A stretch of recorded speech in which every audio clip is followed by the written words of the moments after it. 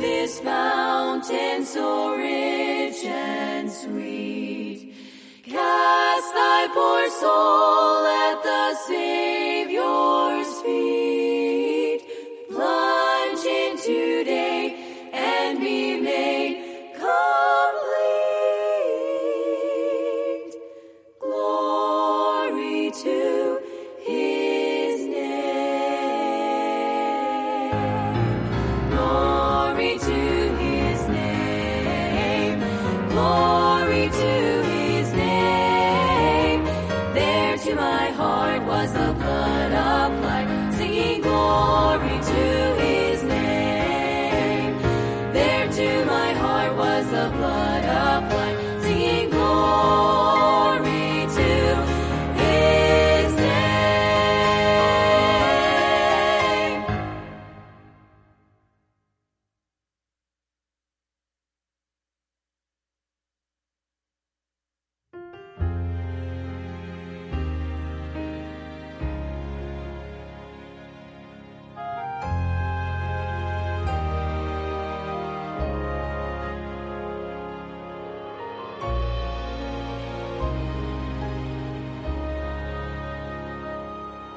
Like Daniel, let me stand. Like Paul, let me pray. Like Jesus, let me give my life for you. When the rest have turned and gone, and I'm standing all alone, Lord, let these words be what I say to you. I choose to fight. I choose the right. I choose to take a stand like those gone on before. No doubt I'll win. Christ will defend. There's no turning back until I reach that shore. I choose the Lord.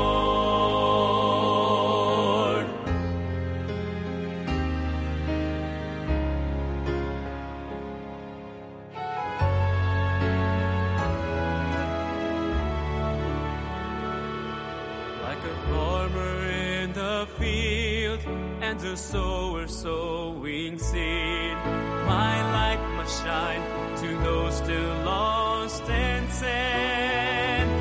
So I press toward the prize with a gleam in my eyes, and this my cry until I reach the end. I choose to fight. I choose the right. I choose to take a stand like those gone on before. No doubt I'll win.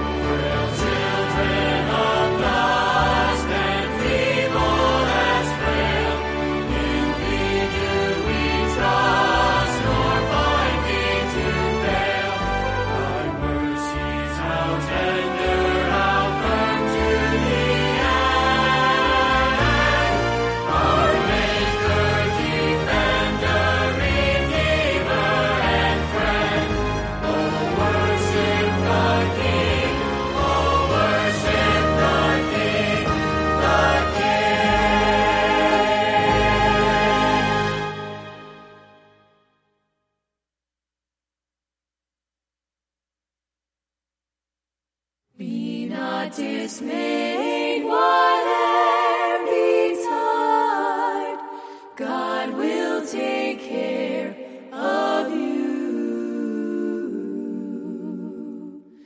Beneath his wings of love abide, God will take care of you.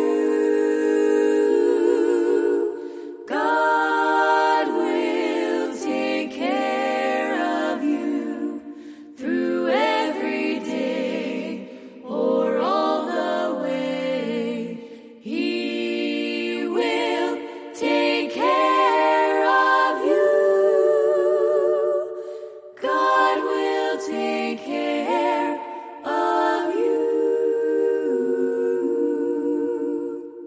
All you may need, he will provide.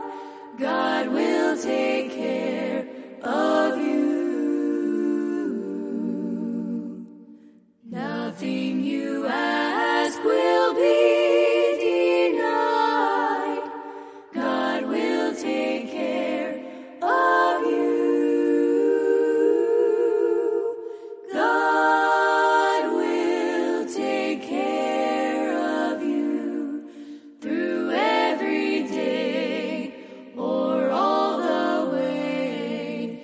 He will take care of you. God will take care of you.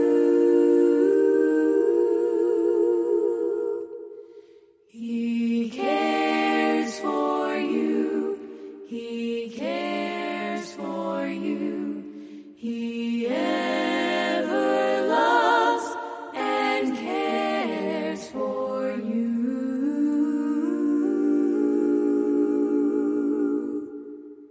He'll do what no one else can do. Yes, Jesus cares for you.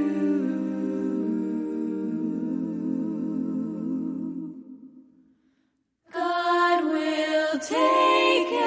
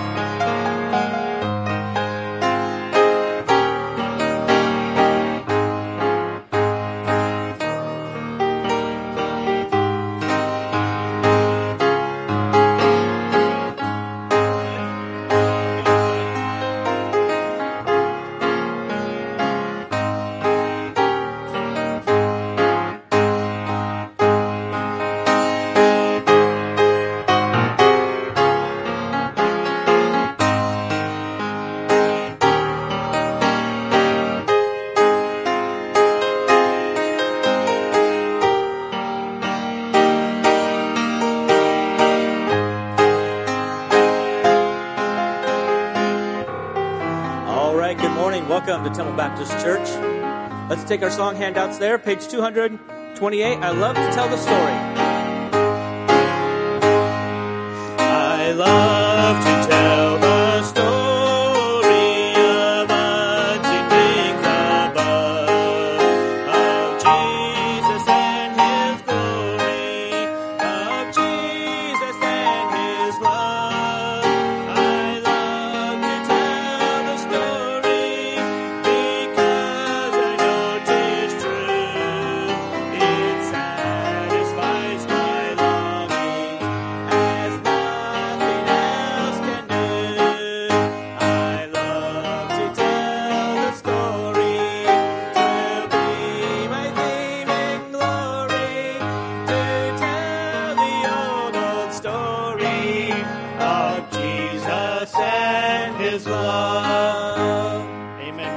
the service. Welcome all of you live stream listeners as well.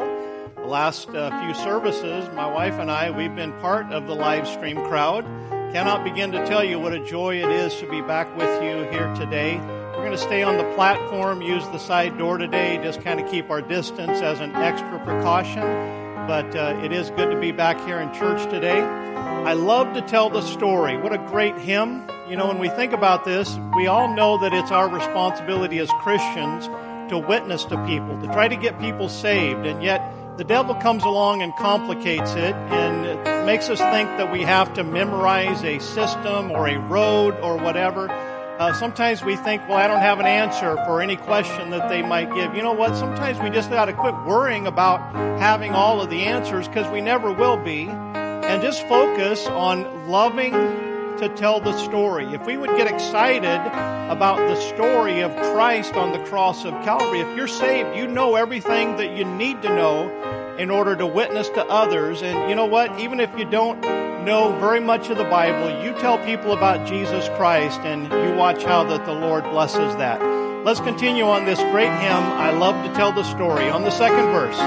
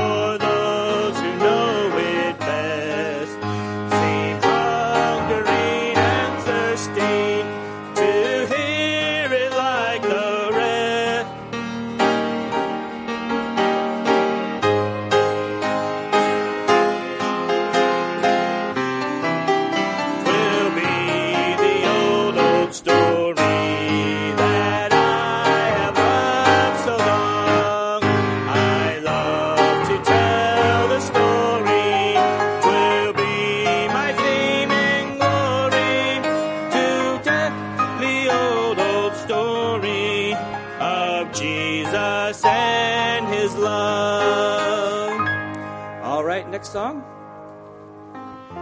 262. The light of the world is Jesus. 262.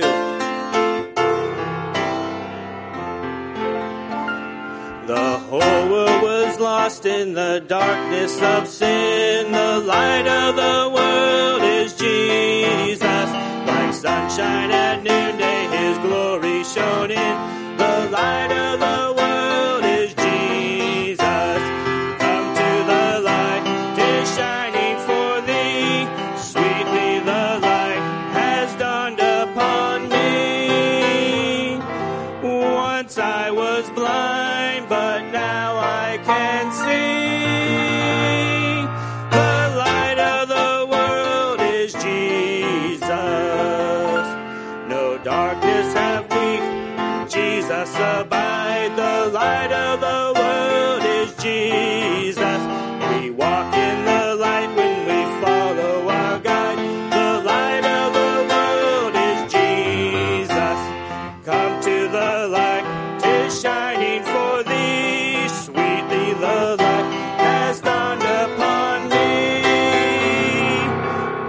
Once I was blind, but now I can see. The light of the world is Jesus. He dwellers in darkness with sin-blinded eyes. The light of the world is Jesus. Go wash at his bidding, the light will arise. The light of the world is Jesus. Come to the light to shine for thee. Sweetly the light has dawned upon me. Once I was blind, but now I can see. The light of the world is Jesus. No need of the sunlight in heaven, we're told. The light of the world is Jesus. The Lamb is the light, city of gold. The light of the world is Jesus. Come to the light, 'tis shining for thee. Sweetly the light has dawned upon me. Once I was blind, but now I can see. The light of the world is Jesus. Amen. You may be seated. All right, here in just a moment, I'm going to go over some announcements. But first of all, I appreciate everyone who's been praying for my daughter, Anna. I'm sure most of you know that she has had a full-blown case of COVID, and I think she's about 9, getting close to 10 days into it, and starting to feel better, but still not feeling good. And then I appreciate you praying for my wife. I'm glad that she can be here today. She's been battling a case of shingles, and not a serious outbreak as far as rash and all that, but she's had some nerve pain, and she just hasn't felt well. And so please continue to pray for her. Brother Jerry, I'm sure you can appreciate that and pray for her. And she's also thankful that she hasn't had the kind of case that you've had. And probably many others here as well. You've battled that shingle thing, and not something that any of you want. I certainly don't want to have it. But do appreciate everyone who filled in while we were quarantining. Brother Glenn, Brother Terry, Brother Ben, Brother James, Sister Alpha filling in on the piano, as well as Sister Shannon filling in for the ladies' prayer meeting last night. And we appreciate everyone who is so faithful and to step up and help out when the regular people aren't able to do what they're supposed to do. By way of announcements, this afternoon at 6, we'll have our evening service. And then Wednesday, we'll have our Bible study at 7, as well as Master Club and the teen group. Saturday at noon, street ministry, weather permitting. And then this coming Saturday, our prayer meeting will be back to normal. Ladies at 7 and the men at 8. And so if you showed up here last night at 8 o'clock for men's prayer, then you were probably disappointed, because we had it the first Saturday of every month. We're doing it at 8 o'clock in the morning. Got a good report on the amount of people that showed up yesterday. And I know that with COVID and then me not being there and several others, it would have been a really, really good turnout. And some of the regular and faithful men weren't able to be there, but there was a handful of you that aren't normally at prayer meeting that came yesterday morning, and I cannot begin to say how that encouraged me when I heard about that. And so let's continue to be faithful to prayer, because our nation and each other, we certainly do need prayer. And then next Sunday, in case you're not aware, is Super Bowl Sunday, and we have something really, really special planned for next Sunday evening. We're going to have church. So just thought that I'd announce that. All right, Brother Glenn. All right, take your song handouts. Last song here, 343. Revive Us Again, 343.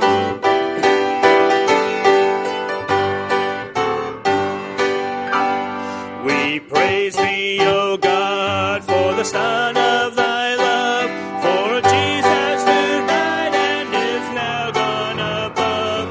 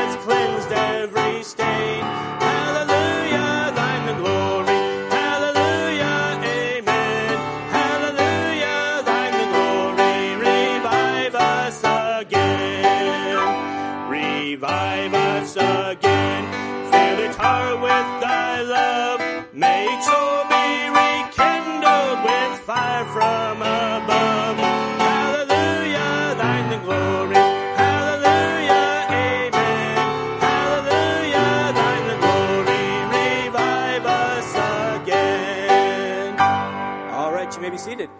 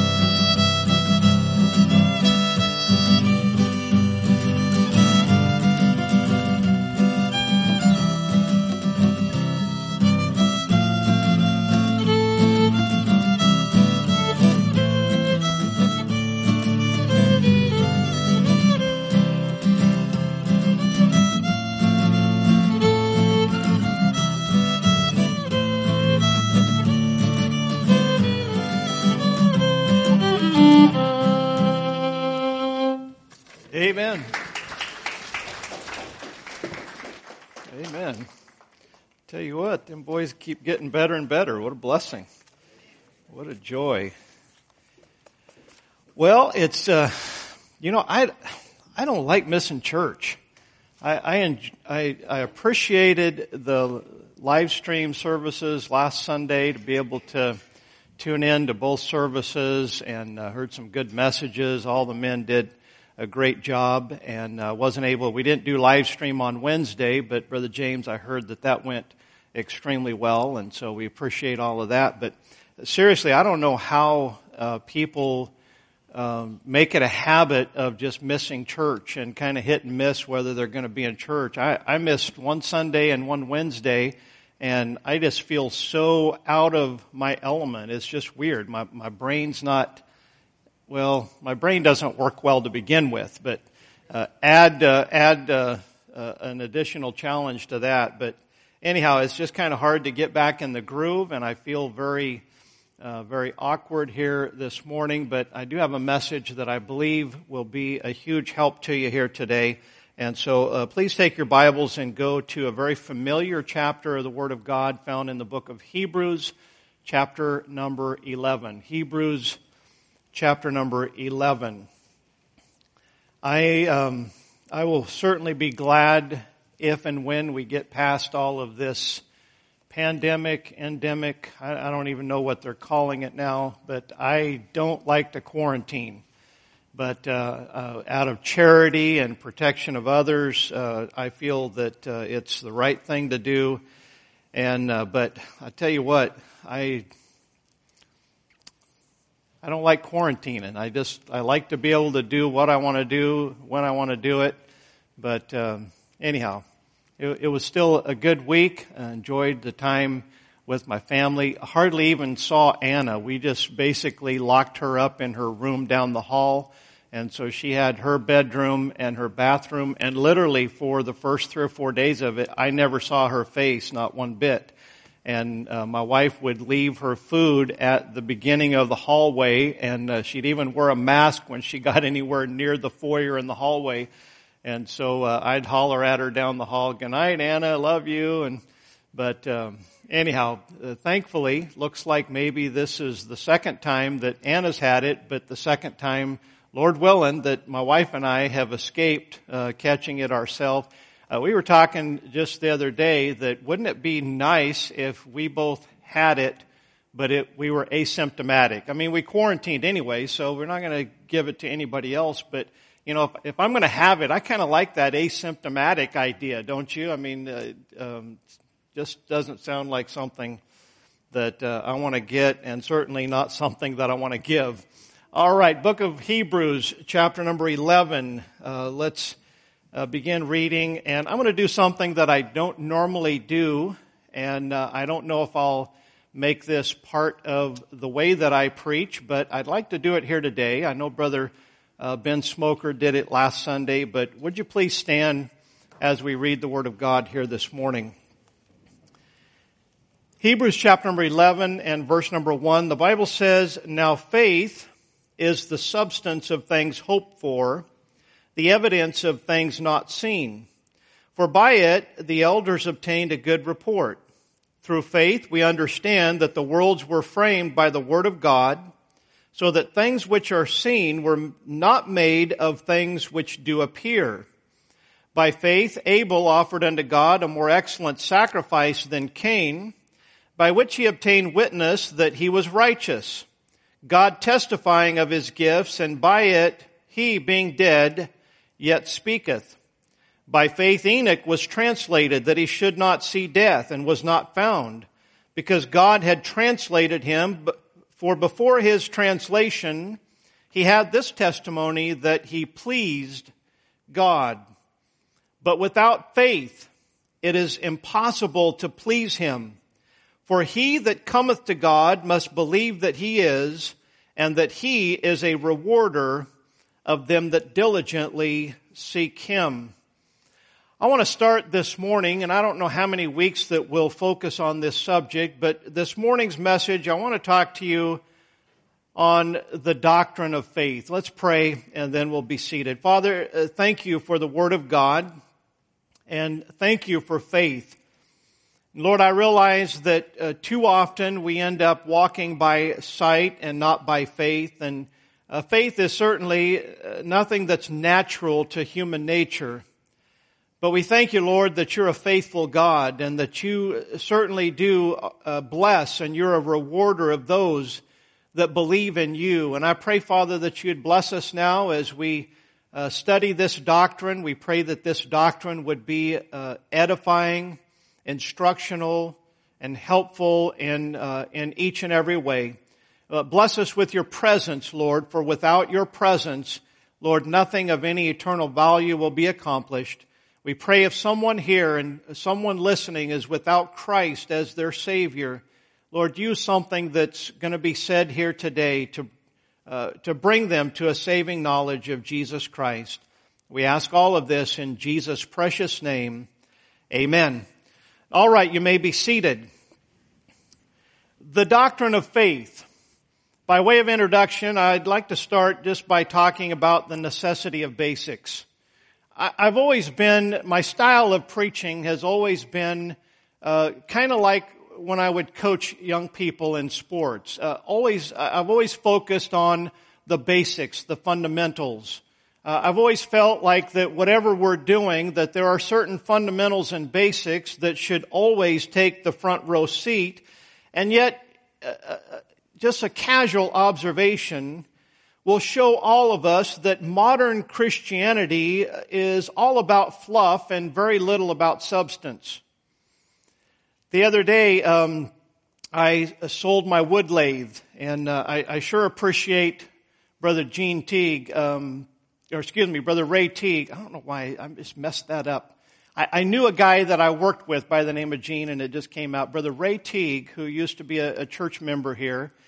And I certainly appreciate the woodwork that he does. He is a master on the wood lathe. I've seen some of his work. He showed me some pictures of other work, and the wood lathe just wasn't my thing. I guess it's kind of more of an artsy thing. I'm more of a builder, and It just wasn't something that I gravitated toward. And so I've had this wood lathe for probably over 20 years. My wife bought it for me for birthday or Christmas when we still lived in Idaho.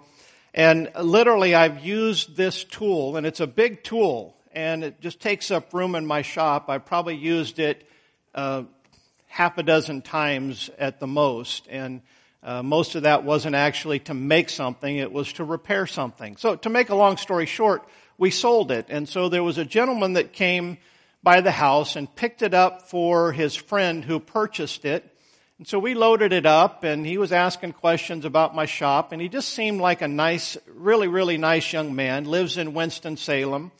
And we started talking. I told him that I was a pastor, and a lot of times I'll mention that and just kind of see how they respond to that. And he didn't really say a whole lot, but as he got ready to leave, he was getting into his pickup, and he said, "You're a pastor." He said, "Could I have 3 minutes of your time? I've got a question for you." Well, no, I don't have time to. I said, "Absolutely." I said, "You can have all the time that you want." And so we began to talk, and he had some Bible questions and some things that he was dealing with. And so I began to ask him questions about his testimony. And, when he asked me some Bible questions, I asked him, I said, I can give you some answers to this, but I need to know, are you familiar with your Bible? Can I just tell you, or do I need to actually show you out, get a Bible and show you? And he said, "No, I'm familiar with my Bible." And the more that we talked, the more that I recognized that this was a genuine Bible-believing Christian. He went to a Baptist church in Winston. And you know what? It was so refreshing to have a conversation with a fellow believer who actually believed in substance in the Christian life rather than just all of the fluff, and certainly more than the, pull the string, the canned response. Are you a Christian? Oh yeah, of course I am. And I get so weary of that. And somebody that answers that way, you just think maybe they're missing something, or maybe they don't even know what they're talking about. They just are trying to answer the right way rather than the honest and sincere way. But it was so refreshing. And it just seems like those type of conversations with professing believers are fewer and further between. And why is that? I'll tell you the reason is because in churches today we've gotten away from the fundamentals, the basics. When you lose the fundamentals, you become very much in one flavor or another, you become a Pharisee. And yes, indeed, there are many flavors of Phariseeism.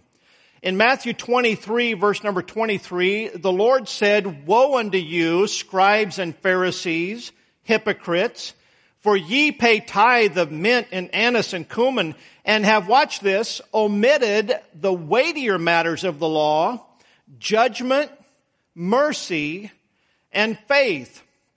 Now, certainly mercy is something that the modern Christian will put some emphasis on, and they are very merciful toward worldly living Christians, but they're not very merciful toward separated, sanctified, Bible-believing Christians. And if you've ever talked to one and you've started to discuss Bible matters and especially issues of sanctification, you found that out for yourself. But notice that the Lord says the weightier matters, the fundamentals, the things that are the most important are judgment, mercy, and faith. And the average person today would say, well, wait a minute. That doesn't make sense, preacher. I thought that the Bible says, "Judge not lest ye be judged." I thought that we weren't supposed to be critical of anybody. And the fact of the matter is judge not that ye be not judged is a scriptural principle, but it doesn't mean what people think it means today. I don't have time to tell you what it means. You'll have to look that up. But if you'll do an honest study of the word judgment in the Word of God, you will find that nowhere is God saying to the Christian that we're not supposed to make judgments. Listen, if you're not supposed to make a judgment, then please do not drive your vehicle. I don't want to be out there on the road. Or if you drive your vehicle, please let everybody in this church and everybody that I know that you're on the road so that we can stay off of the road. I certainly hope that you make judgments when you get behind the wheel of your vehicle. And the same thing goes in life. We are supposed to make judgments. And yes, even the Word of God teaches that we're supposed to make judgments about other people. We're just not supposed to judge them as far as casting sentence. That's the judge's place, okay? But we still are to discern between right and wrong. Today's Pharisee looks like the total opposite of the Pharisee in the day of Jesus. Now, if you put yourself in the religious setting of Christ's day, then the people, the more that someone was zealous of the law, then the more glory and the more fame that they got. I mean, people would be patting them on the back if they not only tithed of their money and their cattle and all that, but they go to the spice cabinet, and I mean, they would literally tithe out of everything. And at the heart of the Pharisee is he was trying to be superior to what everybody else was being. And you know, the fact of the matter is the modern Christian today has the same heart. It all comes down to self-satisfaction and self-glory. That's the heart and that's the motive of a Pharisee. And in Christ's day, to be overly zealous of religion, that's what got them glory. To pray a long time. But nowadays, the whole culture has changed, and now you get that glory if you can be Christian and still be cool. I mean, you don't have to be totally wicked, but you don't want to be different. You don't want to stand out. You just kind of want to make sure that the world looks at your life and says, wow, that's really cool. I think I'd like to be like that. And nowhere in the Word of God do you find that is the Christian lifestyle that the Lord endorses. Paul said that we're the filth and the offscouring of all things unto this day. Jesus said that they're going to persecute you. They hated me, they're going to hate you. And of course, Paul said all that will live godly in Christ Jesus shall suffer persecution. And so definitely the Pharisee of today is a reverse Pharisee. And it kind of reminds me of we're in the last days, like what Brother Ben said and last week. Certainly I believe that with all of my heart. But Jeremiah 5 verse number 31 says, the prophets prophesy falsely, and the priests bear rule by their means. What does that mean, to bear rule by their means? Well, whatever means that they had. If they had the means to threaten somebody to conform to what they wanted them to do, then they would do that. If all they knew to get their way was to bribe someone or tell them what they wanted to hear, then as long as the desired result is obtained, then that priest didn't care. You know, you look at so many ministries today that literally have thousands and thousands of people attending church. Listen, during quarantine, I flipped on a couple of the famous big-time contemporary preachers of today. I just kind of wanted to see, has their message changed? What's up with it's been a while since I've watched them. And I'm not going to tell you who I was listening to. But I listen to the message and I just think, what is wrong with people? How can anybody who is saved, has the Holy Ghost of God living inside of them, has ever even read a couple of chapters of the Word of God, how can they listen to that and not discern that that is a wolf in sheep's clothing? It's not Scripture. And yet thousands upon thousands, and they show the congregation, and you just think, wow, how can so many people be that blind and that deceived? Well, just like in Jeremiah's day, and my people love to have it so. And so Jeremiah says, and what will ye do in the end thereof? You know, just because something's big and popular and mainstream, that doesn't mean that it's going to survive the test of time. There is a judgment that is coming. There's a great white throne of judgment in which every sinner will be judged. And if you are a believer, praise the Lord, our sins are not going to be judged at the great white throne of judgment. But I will say this, we are going to stand before the judgment seat of Christ. And it's going to be a huge fire, and our whole life's going to be purified with that fire, and only the gold and the silver and the precious stones are going to survive.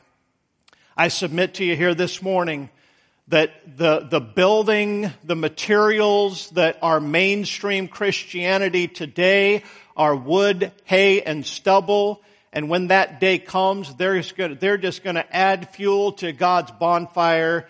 And whether they're saved or not, I'll let God sort that out. But the fact of the matter is when you lose the fundamentals, you become at heart just like the Pharisee.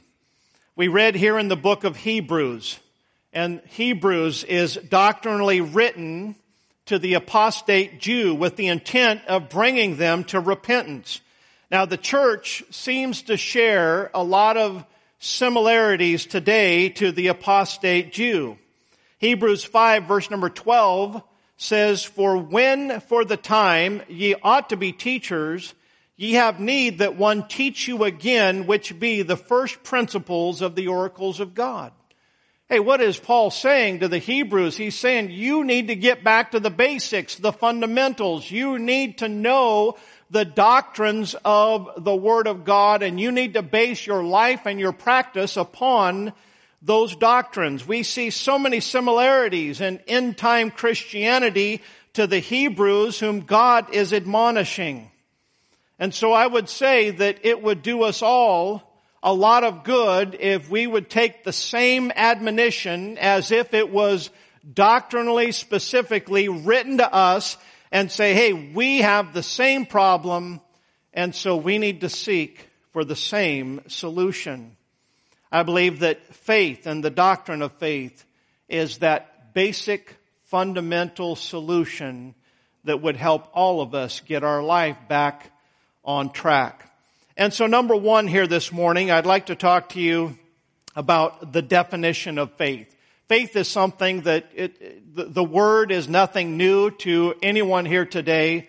In fact, in the cultural climate, in our geographical area, people talk about faith.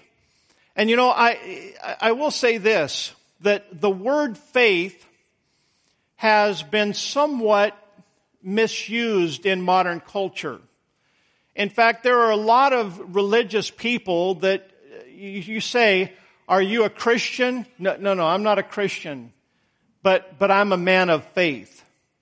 There are many people that would say, yeah, I'm a person of faith, but the fact of the matter is what they mean by that is not the same that I would mean. Yeah, I'm a man of faith. Faith in Jesus Christ, amen? Faith in the Word of God. And so there are many people that claim to be people of faith, but when you boil down their life, what is their faith being placed in? You know, you can have a tiny bit of faith in a strong object and you're going to be okay. But a huge amount of faith in a weak object, you're not going to be okay. You know, you take all of your money, you take and cash in all of your retirement, all of your investments, and you can have all the faith in the world that if I put all of my resources in this one particular bank, in this one particular investment, you can put it all in that and you can just say, hey, I know beyond any shadow of a doubt that my money is going to quadruple in 3 weeks. That's a lot of faith, amen? You can do that. And more than likely, we all know you're probably going to lose your shirt and then some. Because it is not the amount of faith that makes you safe, it is the object of that faith. Listen, you can put all of your resources in a strong bank and a strong investment, and you can have just a little bit of faith, and it's like, oh man, I don't want to do this. I'm struggling. I mean, you can go back and forth before you sign the depositor slip, and you can just go, man, I don't know about this. And just barely have enough faith to just go ahead and sign it. And you know what? If that bank or if that investment is strong, then you're going to be okay. You're not going to lose anything because it is the bank or the investment that's taking care of that. It's the same way with our faith in God.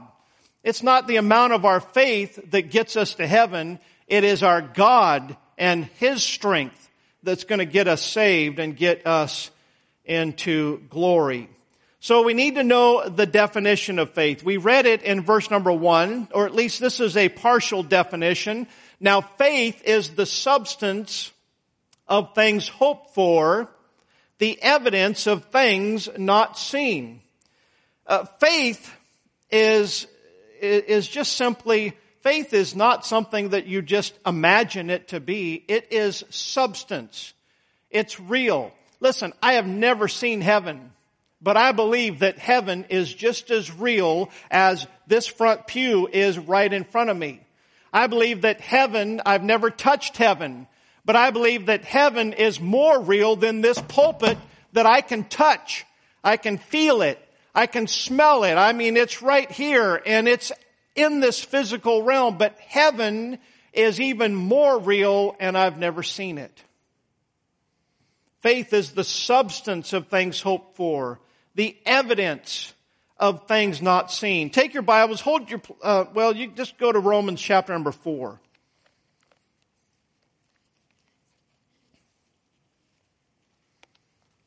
Romans chapter number 4.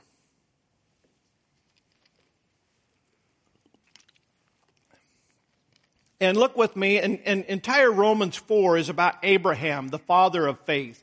You know, if you want to learn something about faith, then you should study the life of Abraham. And you know, we got some interesting statements here in Romans chapter number 4. I'll comment on here in just a moment.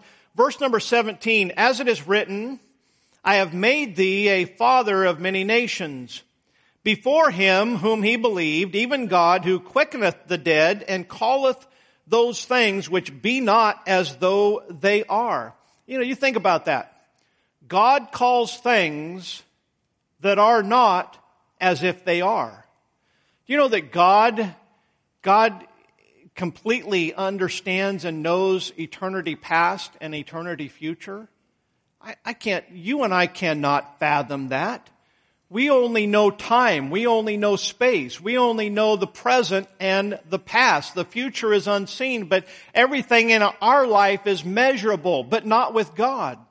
And God can look, and you know, when God gives us prophecies of the Word of God, He doesn't just throw something out of the blue and then try to manipulate its fulfillment. No, He doesn't do that. He knows exactly what's going to happen, and He calls it as if it is, even though it hasn't even happened yet.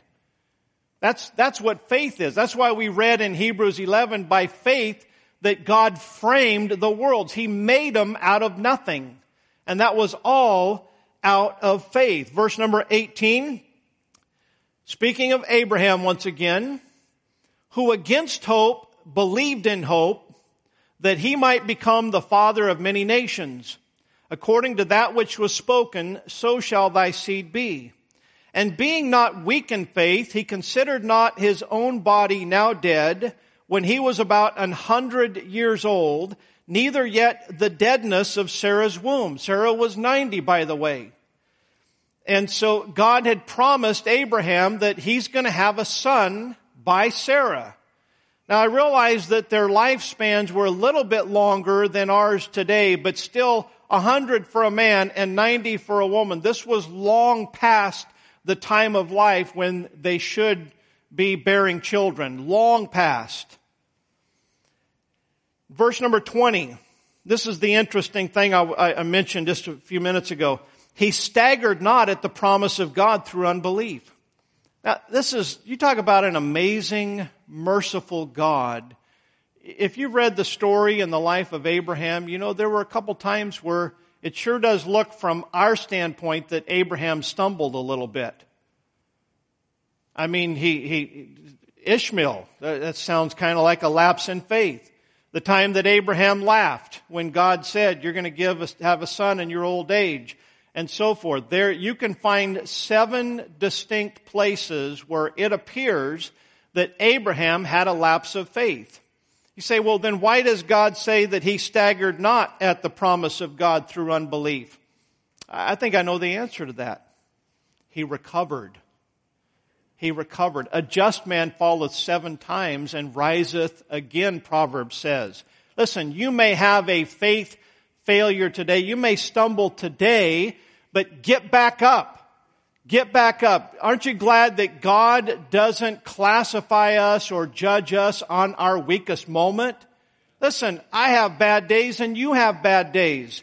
God knows that, but thank the Lord, the mercy of the Lord endureth forever. I told one of our young people just a couple of weeks ago, I said, listen, my sermons are full of God's mercy, because God's mercy endureth forever. That was after I preached really, really long, but anyhow.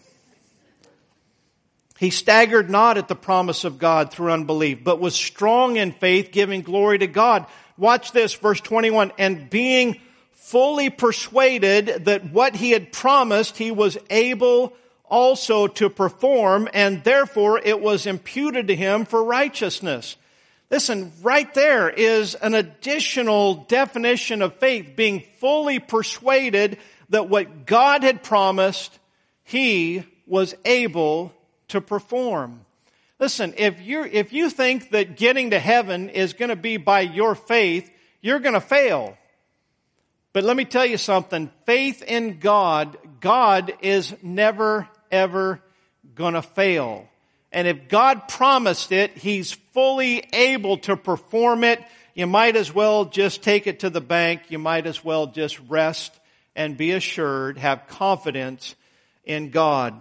Faith is complete confidence that a person or thing will function according to promise.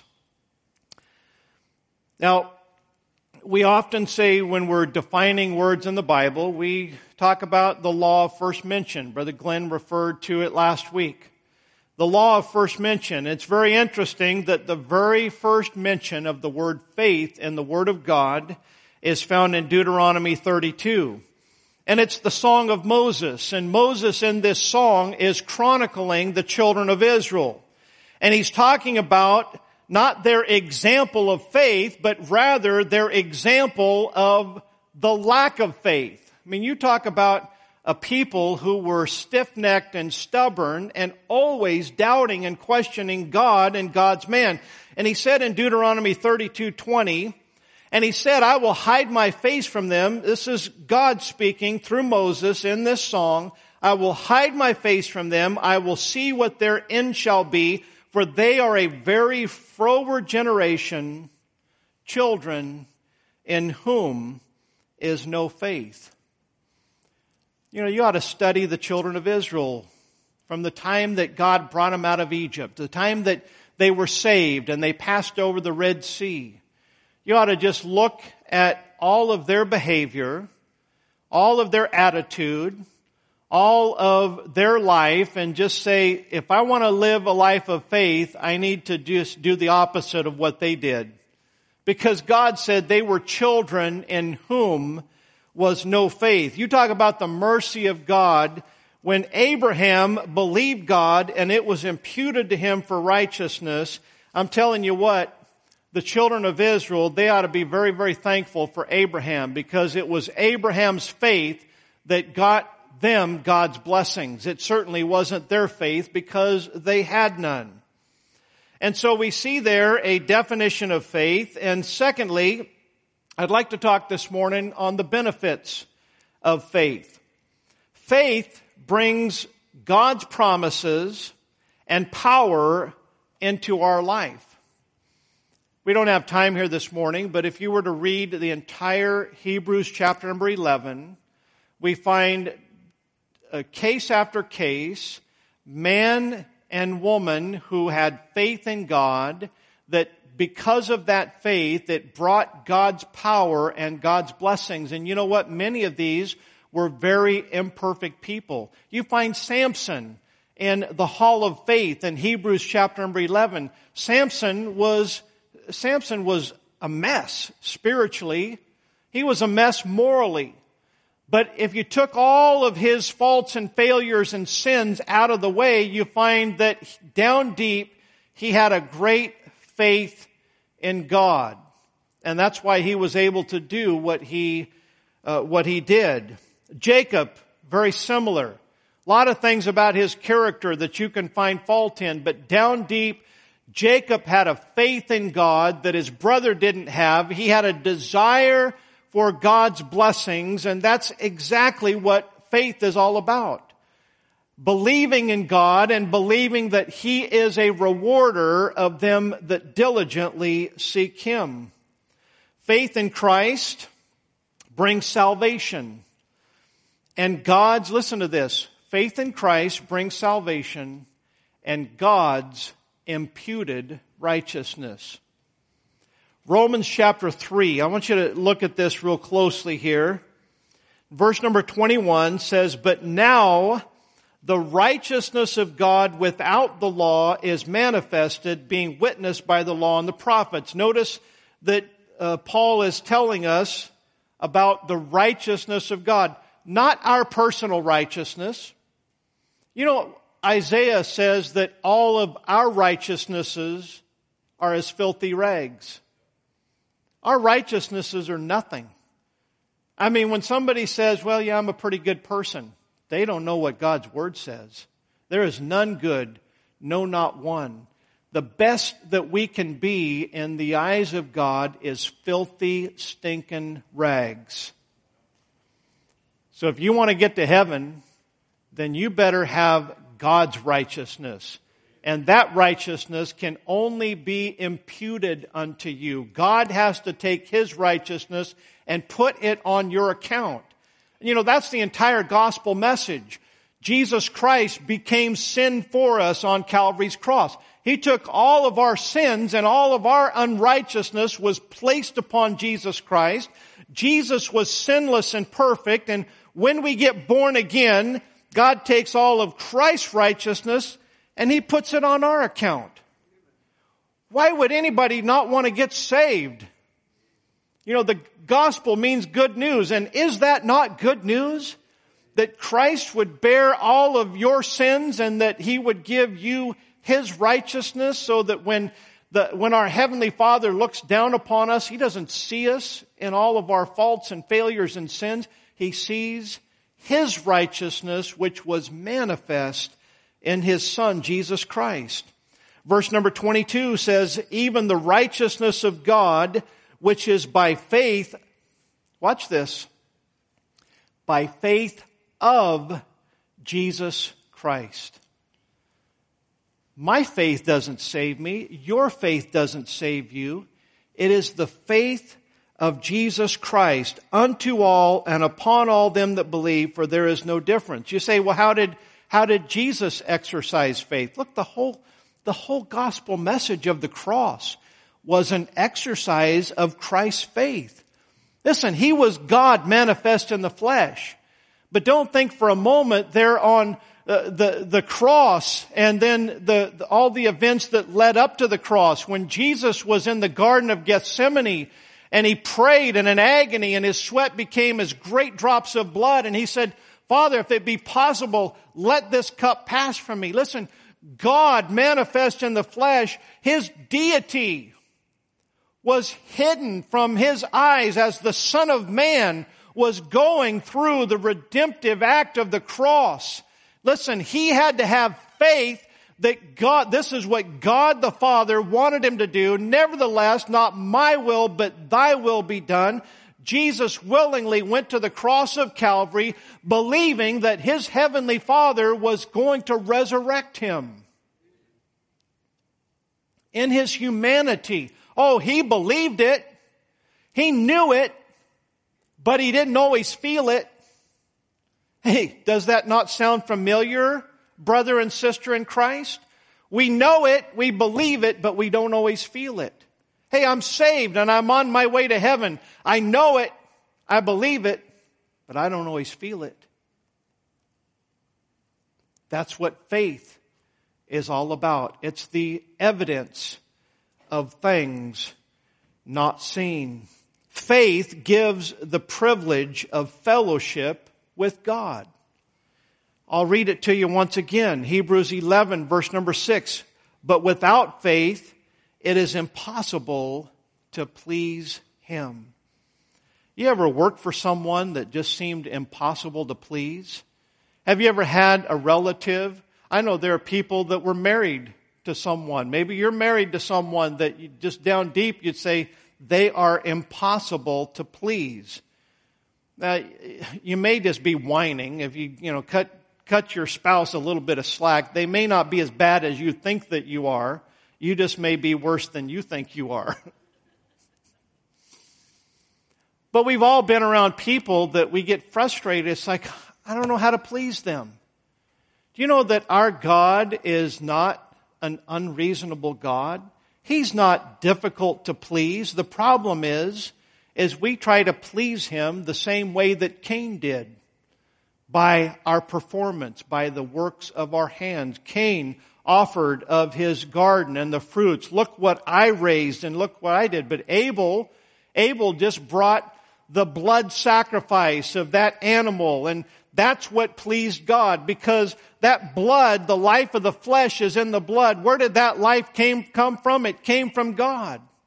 And the only sacrifice that's pleasing to God is what God created Himself, and that creation, if you want to call it that, is His Son, Jesus Christ. And when we put faith in what Christ did on Calvary's cross, it pleases God. Without faith, it's impossible. There is no way that we can please God without faith. Now, before the fall, Adam he wasn't worried about pleasing God. He just walked with God. He was innocent. And God would come down in the garden and they would walk together. That's an amazing thing. But after the fall, all of a sudden now Adam is hiding from God and he's sowing fig leaves because his conscience, he sees that guilt. And you know what? When we look at our life based upon who we really and naturally are, we're naturally gonna hide from God because He's holy. But when we recognize that the blood of Jesus Christ, His Son, cleanses us from all sin, we have the imputed righteousness of Jesus Christ through faith in His blood. We can approach the throne of grace boldly, knowing that we're not going to get rejected. We're going to be received. We're going to be accepted because that is what pleases the Lord. The great benefits. I mean, we can talk about faith and prayer and getting all these things that you're asking for, but, that's all based upon these fundamentals of faith. It all comes down to what pleases God, and it is faith, not just us having it, but what we place our faith in. That brings me to my last point here this morning, and I'd like to talk to you about the source of faith. We find in the Scripture that I got ahead of myself here, that faith is a gift from the Father.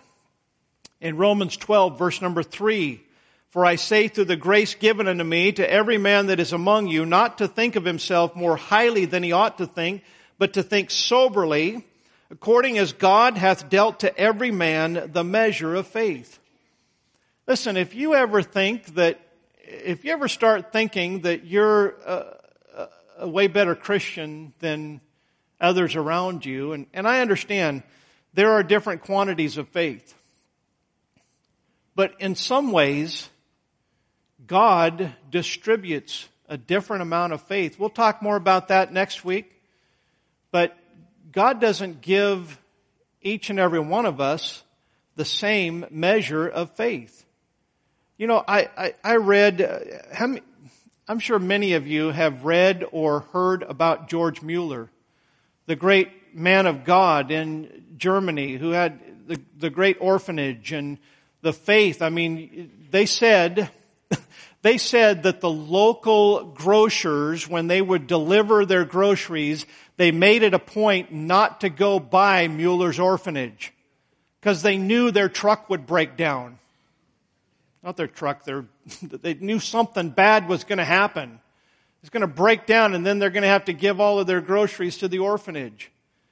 Mueller never asked for anything. He would pray, and God did miracle after miracle after miracle and provided those needs. Now, I'm not saying that we shouldn't follow the example of faith, but listen, if you try to live your life exactly like George Mueller did, you better make sure that God has given you the faith to do it. Because if you're just trying to imitate George Mueller's faith, then it's not going to get you what it got George Mueller, because now your faith is in George Mueller, not in God. God gives different measures to other men. Don't despise people with less faith than you. Don't be jealous of people with more faith than you. Take the faith that God has given you and grow it. It's not a competition. We're not supposed to compare ourselves among ourselves, but the source of faith, it certainly is a gift from the Father. We read in the Scripture that faith is perfected by the Son. In Hebrews 12, verse number 2 says, looking unto Jesus, the author and finisher of our faith. It's perfected. That's who we look to. You want your faith to grow? Keep your eyes on Jesus Christ. We find in the Word of God that faith is administered by the Spirit. We could certainly say a lot about this morning, but I just want to give you one example. 1 Corinthians 12:9. To another faith by the same Spirit. He's talking about spiritual gifts. One of those is faith. Romans 12 says the same thing, that God gives faith by the Holy Spirit. Galatians also has a testimony to this truth. So faith is the source of faith. It all comes from God, but then there's a human side of faith. And this is where I believe that I don't know what to call it other than just the Calvinist. The Calvinist, Reformed theologian. It doesn't matter what you label it, but people who believe that God predestines some people to salvation and others to damnation. Regardless of what you call it, people who are of that viewpoint, they don't recognize in the Scripture that there is a human side of faith. Now listen, as we've seen already, human faith cannot save you. But it can act upon the faith of God, and that is when you think about it, Adam was perfect in the garden, was he not? There was no sin. There was no sin around him. It was a perfect environment. There was no sin in him. He had no sin nature whatsoever. And so just as man after the fall is depraved, man before the fall was holy, was he not? And yet Adam still had a will, he still had volition, and he had the ability to make a choice, and he did. He chose wrong. He chose sin. In the same way, since the fall, we are all evil. We are sinners, but that doesn't mean that we don't have the capacity to make a choice. That doesn't mean that we did anything good by choosing. It's when God presents something good, when He presents salvation, and we act upon it with our will, we just simply made a choice. And guess what that is? That is faith. And that's what pleases God. How is God pleased by a faith that was just a facade? Listen, according to the Calvinist, if you chose salvation, then what satisfaction would that bring the Heavenly Father? See, that line of thinking, it totally just contorts our view of God, and it certainly twists the Scripture. So let me talk about the human side of faith. I didn't really want to get as far into that as I did. Let's talk about the will. God works in conjunction with our will. You say, well, I don't have enough faith to be saved. Yes, you do. Well, I don't have enough faith to walk with God. I don't have enough faith. Listen, you have all the faith that you need to do whatever God wants you to do. How do I know that? Because God said it. Romans 10, verse number 8. But what saith it? The word is nigh thee, even in thy mouth and in thy heart. That is the word of faith which we preach. You ought to read Romans chapter number 10. Romans chapter number 10 just makes Calvinism make no sense whatsoever. Listen, God's saying the word's nigh thee. It's in your mouth. If you want to choose Jesus Christ, you can choose Jesus Christ. And when you choose Him with your will, guess what God will do? He'll give you the faith to be saved. But He's not going to force His will upon you or on anyone else. So you have the human side of faith of God working in conjunction with our will. And then we find the Word. Romans 10:17. So then faith cometh by hearing, and hearing by the Word of God. You want more faith? Then start listening to the Bible. Take God at His word. And then, of course, prayer. In Luke 22, Simon, Simon, behold, Satan hath desired to have you that he may sift you as wheat, but I have prayed for thee that thy faith fail not. The Lord prayed for Simon's faith. We can pray for our faith to grow. We can pray for one another's faith to grow. Prayer, the Word of God, and the human will are certainly means by which we obtain faith. And then in conclusion, I want to talk to you just for the next few minutes on the exercise of faith. In Romans chapter 1 and verse number 16, Paul says, For I am not ashamed of the gospel of Christ, for it is the power of God unto salvation to everyone that believeth, to the Jew first and also to the Greek. For therein is the righteousness of God revealed from faith to faith, as it is written, the just shall live by faith. Notice this phrase here in verse 17, from faith to faith. As I've studied that over the years, I see a dual meaning here. First of all, obviously the context here, Paul's talking about preaching the gospel. I'm not ashamed of the gospel of Christ, for it's the power of God unto salvation. And so in one aspect, Paul is saying we have faith, and so we preach what we have to those who have no faith, and from our faith, they receive faith and they get saved from faith to faith. That's how the righteousness of God is revealed. But I also think that as a dual meaning that this refers to the journey or the process of faith in a believer. Wherever you're at today, wherever your faith is, you're here today, and hopefully tomorrow our faith will grow, and then the next day will grow a little bit more, and our life becomes a process of living from faith to faith. For the just shall live by faith. Doesn't just mean that we get saved by faith, but it means that we're supposed to live our life. If you're the just, that means you're saved, then you and I are supposed to live by faith. The Lord Jesus spoke of our exercise of faith in botanical terms. For you laymen, garden terms, okay? He spoke about it in garden terms. In Luke 17 and verse number 5, the apostles said unto the Lord, increase our faith.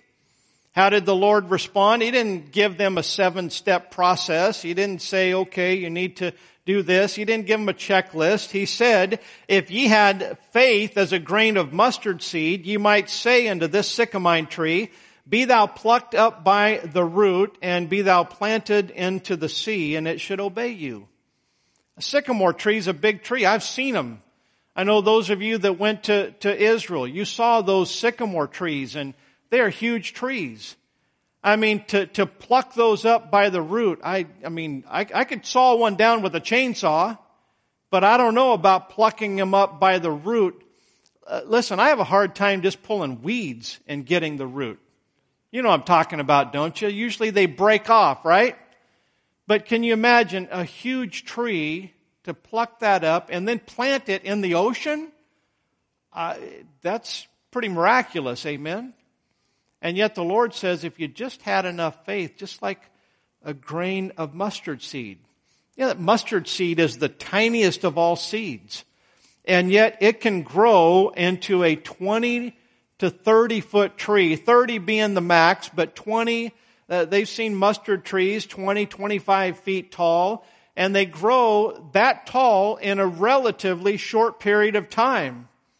They thrive in dry climates, and they have roots. Listen to this. The mustard tree has roots that quickly seek water. I mean, those roots, they're really seeking water. They grow very rapidly. In fact, they say don't plant your mustard tree or your mustard bush near a septic system because it'll seek out that moisture and then it will be contaminated by that septic system. You know, we've got a lot of Christians today that they plant their life too close to the septic system. They need plenty of sunlight, and they don't do well in cold climates. Is your faith failing? Maybe you need to get away from the septic system of the world. Maybe you need to try to get some sunlight in your heart. S-O-N, light. Has your heart become dry? Try watering it with the Word of God. And then, as you faithfully believing God, doing what God would have you to do, be patient. Listen, gardening, God, when they said increase our faith, they're hoping that the Lord would just wave some magic wand and poof, they have more faith. The Lord says no. It's like a seed. What do you do with the seed for it to grow? You put it in good soil. You cultivate it. You give it the nutrients. You water it. You take care of it. You do all of those things. It doesn't grow overnight. It's not something that's magical. It takes time, and be patient. Do the processes that God says and then be patient. Matthew 17 verse number 20, and Jesus said unto them, because of your unbelief, for verily I say unto you, if ye have faith as a grain of mustard seed, ye shall say unto this mountain, remove hence to yonder place, and it shall remove, and nothing shall be impossible unto you. I've seen some pretty massive amounts of land moved. There's a place in Asheville near Tunnel Road, and they call it the open cut. It used to be that everybody had to go through the tunnel as they went through Asheville, and back in the late 70s, they began to remove a massive rock mountain and make a cut in it for the road to pass through. So instead of a tunnel or having to go all the way around, they were able to go through that. That was a massive amount of land that was moved. And I mean, you can see where they drilled down with rods, where they set dynamite and explosions and all kinds of massive amount of equipment. You know, you think about that.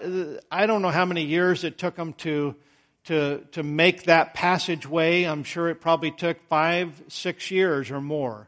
I'm sure that it was a lot like the construction project on I-40 and I-77 around here.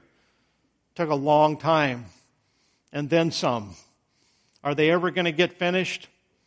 I don't know. Maybe. By the time they get finished, we will have outgrown it, and they'll have to start widening the lanes. Who knows? That's just seems like the way that it is. But Jesus said if we had the faith of a grain of mustard seed, we'd be able to remove a mountain into the ocean. Sounds miraculous. In our mind, sometimes we think about this mountain all of a sudden being removed, turned upside down, and dunked in the ocean. That's not what the Lord's talking about. Faith, a lot of times we think that faith is jumping off the cliff. And, okay, I'm going to jump off the cliff and I'm going to trust God to catch me. That's not biblical faith.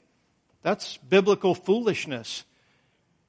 Satan tempted Jesus to do the same thing, did he not?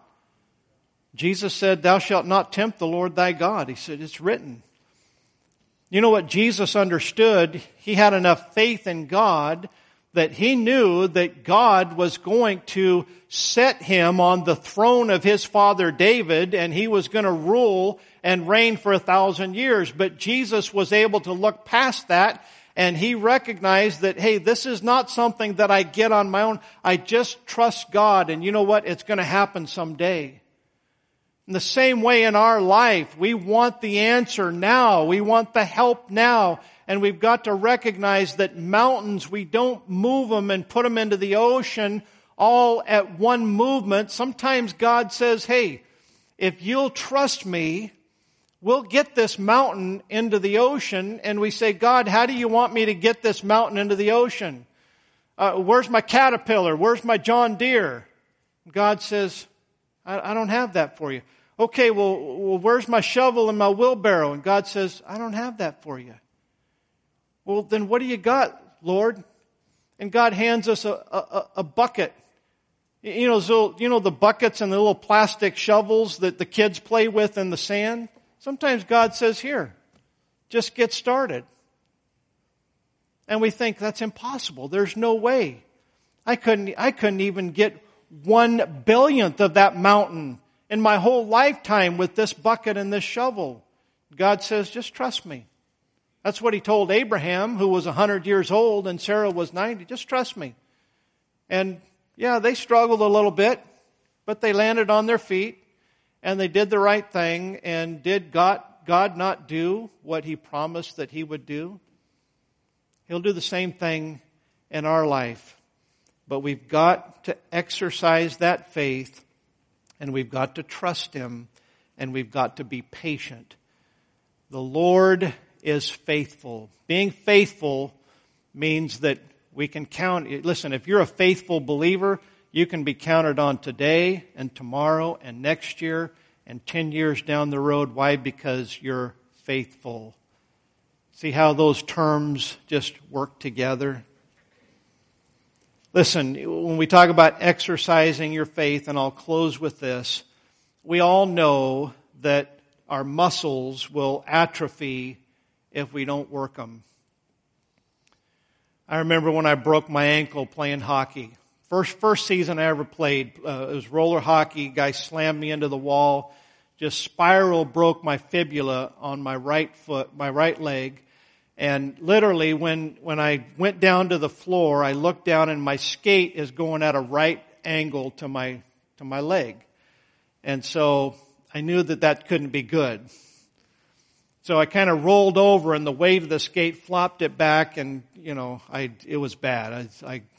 I groaned. I didn't cry. And I didn't wet my pants. But I thought that one or the other was going to happen. I mean, it was not pleasant. Brother Glenn, he busted up his ankle playing hockey. And so he knows a little bit about what it feels like. Anyhow, after about 4 weeks of that cast, they took and they put a screw in my ankle joint, and then they put a cast for the broken bone to heal. But because of that screw that was in my ankle joint, literally, it totally stabilized that joint to where it couldn't move. And if you don't move that joint, then there's no way to even cause a muscle contraction on your calf. No muscle contraction whatsoever. And just 4 weeks into that, they cut that cast off, and I looked down and I said, what happened to my calf? I mean, it was literally gone. and 4 weeks, total muscle atrophy. Brothers and sisters, if we don't exercise our faith, then it's going to shrink. We've got to work the faith that God has given us.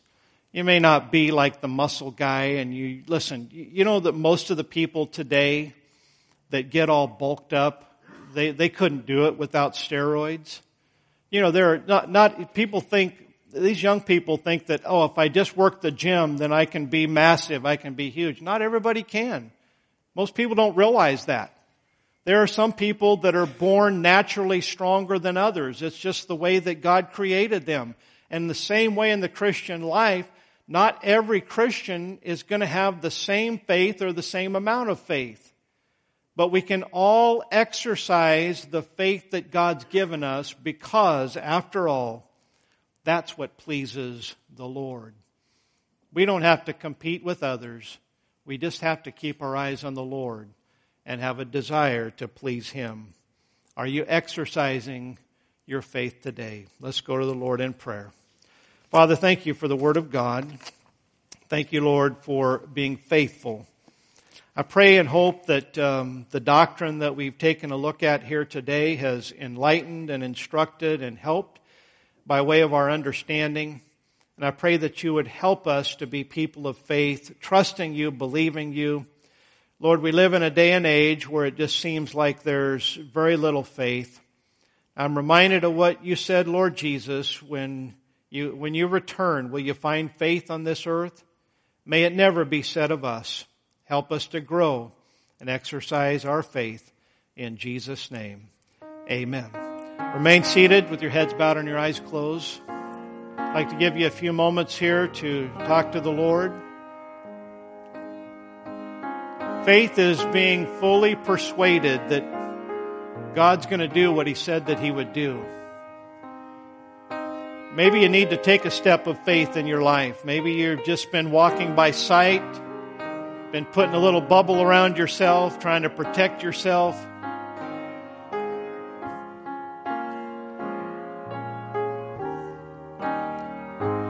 I'm not talking about jumping off a cliff. We're talking about just growing, exercising, not doubting God, but trusting God. Maybe there's something that you know that you ought to be doing, but you've failed so many times in the past that you just don't even want to think about it. You don't even want to try again. All of our failures are faith failures. You know what that means? That means that all of our failures we can recover from because God is faithful.